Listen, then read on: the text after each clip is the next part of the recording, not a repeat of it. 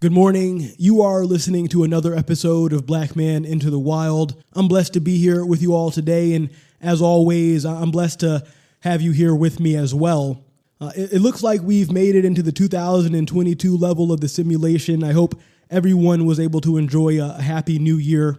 Out here, I was able to get out and do a couple of short hikes in the area. You know, sometimes I do like to talk about those here a little bit on the podcast.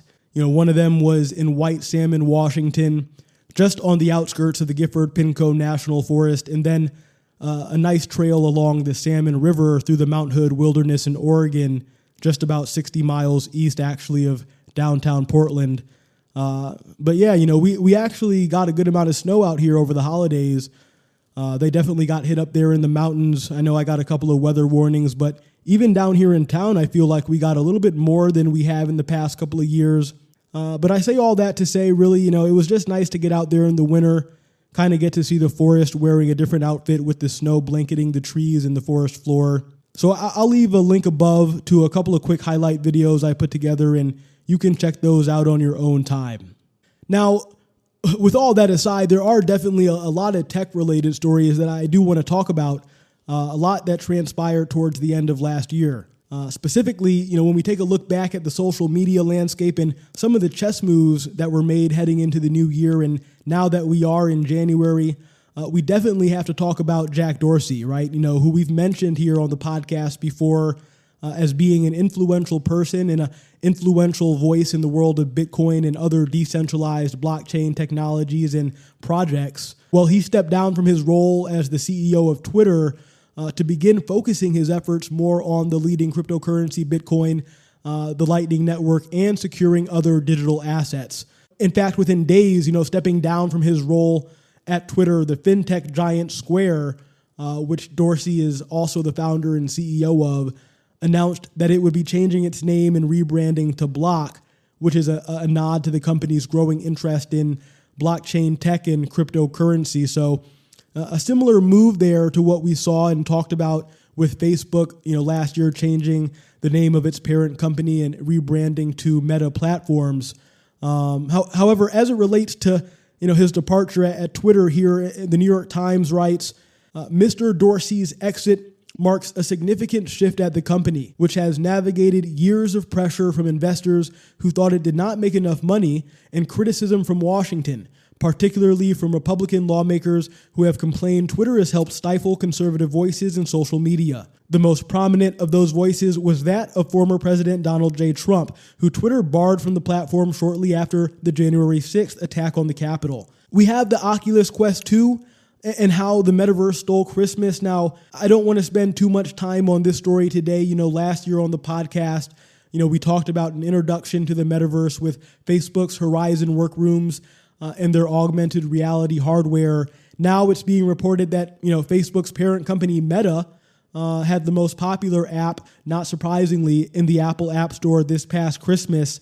And if you're wondering which app that is, none other than, of course, the Oculus virtual reality app, a clear indication that Meta's virtual reality headset, you know, was one of the most popular gifts this past holiday season. So, and the last story I want to talk about today, and this one I think is probably the most exciting, and I don't necessarily mean that in a good way, but Donald Trump's social media app is set to launch in February. According to recent App Store listings, Truth Social's launch will come 13 months after the former president was banned, again, from Twitter and Facebook. So yeah, before we really get into things, you know, of course, if you have not already, you know, I always like to say, please go ahead and subscribe to the channel. You know, like this video and, you know, share with your friends if you like what you hear.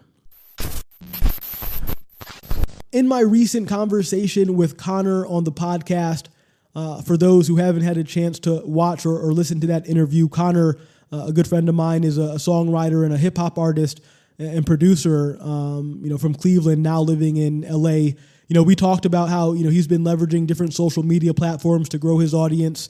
And among other things, we talked about his plans to begin embracing non-fungible token technology. And for that reason, the article that I want to read a little bit from here to try and paint the picture of where it looks like we're inevitably going, and to tie in, you know, of course, what I mentioned at the beginning of the podcast with Jack Dorsey stepping down from his role as CEO at Twitter.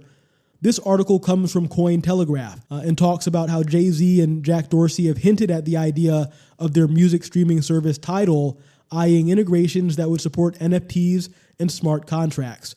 Now, we didn't talk about it here on the podcast, but I believe it was back in March of last year, 2021, Square, now Block, they acquired a $300 million majority stake in the music streaming service. It says here, Jay-Z and Dorsey have discussed the potential of adding revenue streams such as NFTs and the ability for smart contracts to enable greater financial autonomy for artists in the future.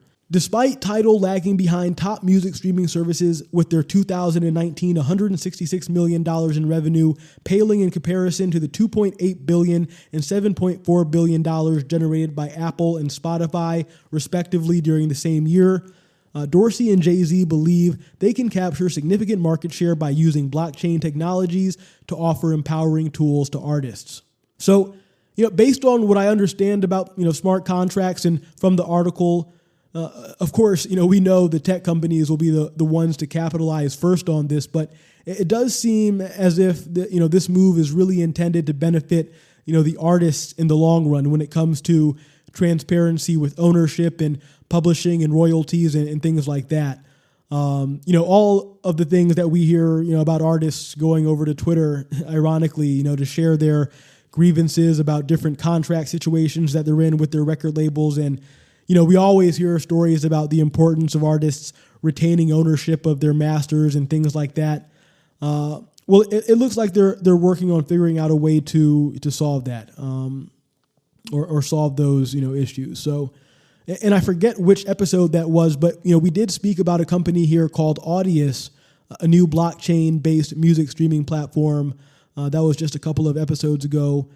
And what they're doing to establish their presence in the metaverse to compete with Spotify and Apple Music. So this space is definitely heating up.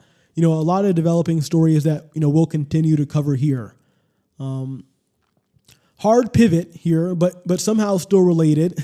This story is particularly interesting to me, because when, I first started the podcast, before I knew exactly which direction I wanted to take it, one of the things I talked about was what I thought then President Donald Trump, what his plans would be after leaving office. At the time, we were learning more about this Austin, Texas, to be clear, based company called Phunware that was working with his 2020 re-election campaign to develop a cell phone app that actually allowed campaign staff to monitor the movements of his millions of supporters and even offer intimate access to their social networks. So, now here we are in 2022 and, we fast forward and Donald Trump is officially launching, a social media platform. And Melania Trump is even selling NFTs. So, would you look at that? From The Guardian here, and I'm just going to skim through this to give you the scoop, but you all can leave a comment and let me know what you think will happen when we inevitably have Truth First Twitter definitely battling it out on the internet, but hopefully not in the streets of our cities. But it says here, Donald Trump's new media venture plans to launch its social media app, Truth Social, on February 21st, according to an Apple App Store listing. Truth Social, the Trump Media and Technology Group alternative to Twitter, is available for pre-order now before going live in February. The app's launch will come 13 months after Facebook and Twitter banned the former U.S. president for allegedly encouraging his supporters to participate in the January 6th attack on the U.S. Capitol based on unsubstantiated claims of widespread fraud in the 2020 presidential election. Now marking the one-year anniversary of the attack, Joe Biden said this past Thursday that his predecessor's false claims could unravel the rule of law and subvert future elections. Believe it or not, Trump supporters and retail investors have snapped up Digital World stock, betting that Trump's popularity with his Republican political base will translate into commercial runaway success. TMTG agreed in October to merge with the blank check firm at a valuation of $875 million. However, the media group is currently valued at $4.3 billion based on the stock price of Digital World Acquisition Corp. TMTG and Apple, of course, did not respond to requests for comment, but a source familiar with the matter confirmed that February 21st, so a little bit over a month away, is the planned launch date for the app. Now, if we thought the past 2 years were something, trust me, we ain't seen nothing yet.